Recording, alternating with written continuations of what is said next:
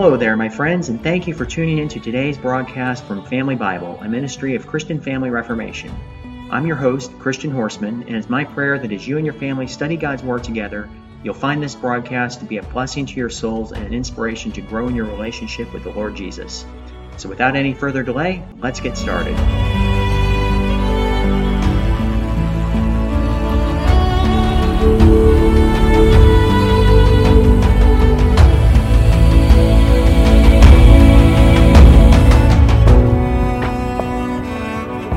It's Saturday, July 15th, year of our Lord 2023, and today we're taking a closer look at the 11th chapter of the book of Jeremiah.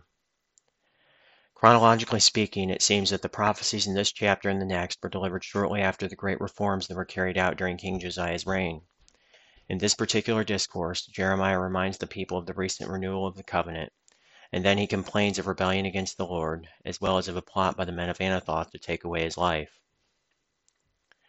Jeremiah urged his countrymen to not be heedless of the covenant that they and their king had recently made with the Lord, for Jehovah never has and never will promise blessings upon his creatures while they persist in willful and obstinate disobedience and rebellion. For this reason he keeps alive a succession of faithful preachers and ministers among his people in all ages, who continually remind his people to obey his voice. Pardon and acceptance are freely promised to all who believe in the salvation that is offered through Jesus.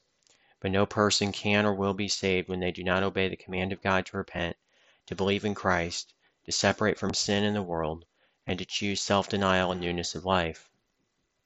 But alas, men will very often hearken to those who speak to them of doctrines, promises, and privileges, but when duties are mentioned, they will not give their ear. In verses 11 through 17, we learn that evil pursues sinners who refuse to obediently bend their knee to the King of the universe, and it entangles them in snares out of which they cannot free themselves. In their distress, their many idols will be no help to them whatsoever, and those persons whose own prayers will not be heard cannot expect to reap any benefits from the prayers of others. Their false professions of religion shall prove to be of no use. They place their confidence in these things, thinking that they would come to their rescue when troubles fell upon them. But God has rejected them. His altar and his house of worship shall yield them no satisfaction. The remembrance of God's former favors to them shall be no comfort under their present troubles. Every sin against the Lord is a sin against ourselves, and it will be proved to be so sooner or later. Unlike some of the other prophets, Jeremiah tells us much concerning his personal life, and the times which he lived in were very troublesome indeed. The rest of the chapter details how the men of his own hometown plotted how they might cause his death. But how ironic it is that these wicked men planned to end his days, while the faithful servant of Jehovah outlived most of his enemies. They thought to blast his memory, but it lives on in honor until this very day, and it will be blessed as long as time shall last. God knows all the secret plans of his and his people's enemies, and when he pleases, he can make them known, as he apparently did here. God's justice is a terror to the wicked, but a comfort to the believer.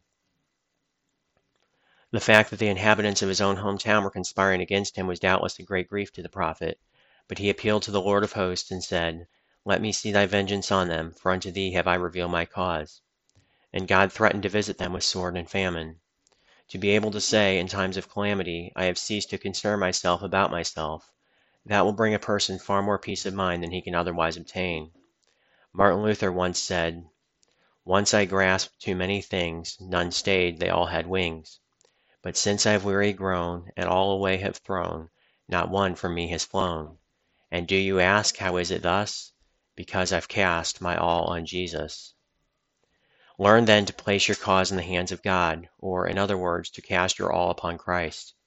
And then you may let afflictions and persecutions come from whatever source they may, for you will stand like an oak of the forest amidst the fury of the wildest storm. It is a comfort to know that when we are wronged, we have a God to commit our cause to. From this chapter, let us meditate upon the subject that Jerusalem sinners laid so little at heart, namely the blessedness of that covenant which the Lord commanded his servant the prophet to preach in their streets. What can be more sweet or gracious than that which is at the bottom of all mercies, and which Jehovah himself causes to be so? I will be their God, and they shall be my people. Amidst all our departures and backslidings to this foundation, which is confirmed and made known in Christ, may we look and take comfort. Our God will hear us. We have been like the people of Judah, and we have set up many idols in our hearts. But in the gracious covenant promises of God in Christ, let us seek deliverance from all our idols. He is gracious. He will be very merciful to our cries, and when he hears, he will answer. Oh, for grace to lay hold of the covenant of redemption in His blood.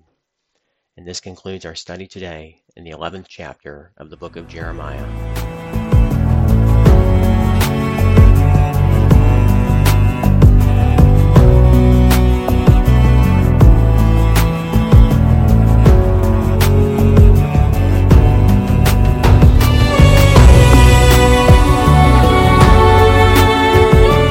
Thank you so much, my friends, for tuning in to today's broadcast from Family Bible. I hope you've enjoyed it as much as I have, and I invite you to join me again here tomorrow, Lord willing, and continue experiencing the richness of His precious Word with your family. If you found this resource to be a blessing to you today, please share it with someone you know, and consider taking a moment to leave a comment and tell others what you found edifying.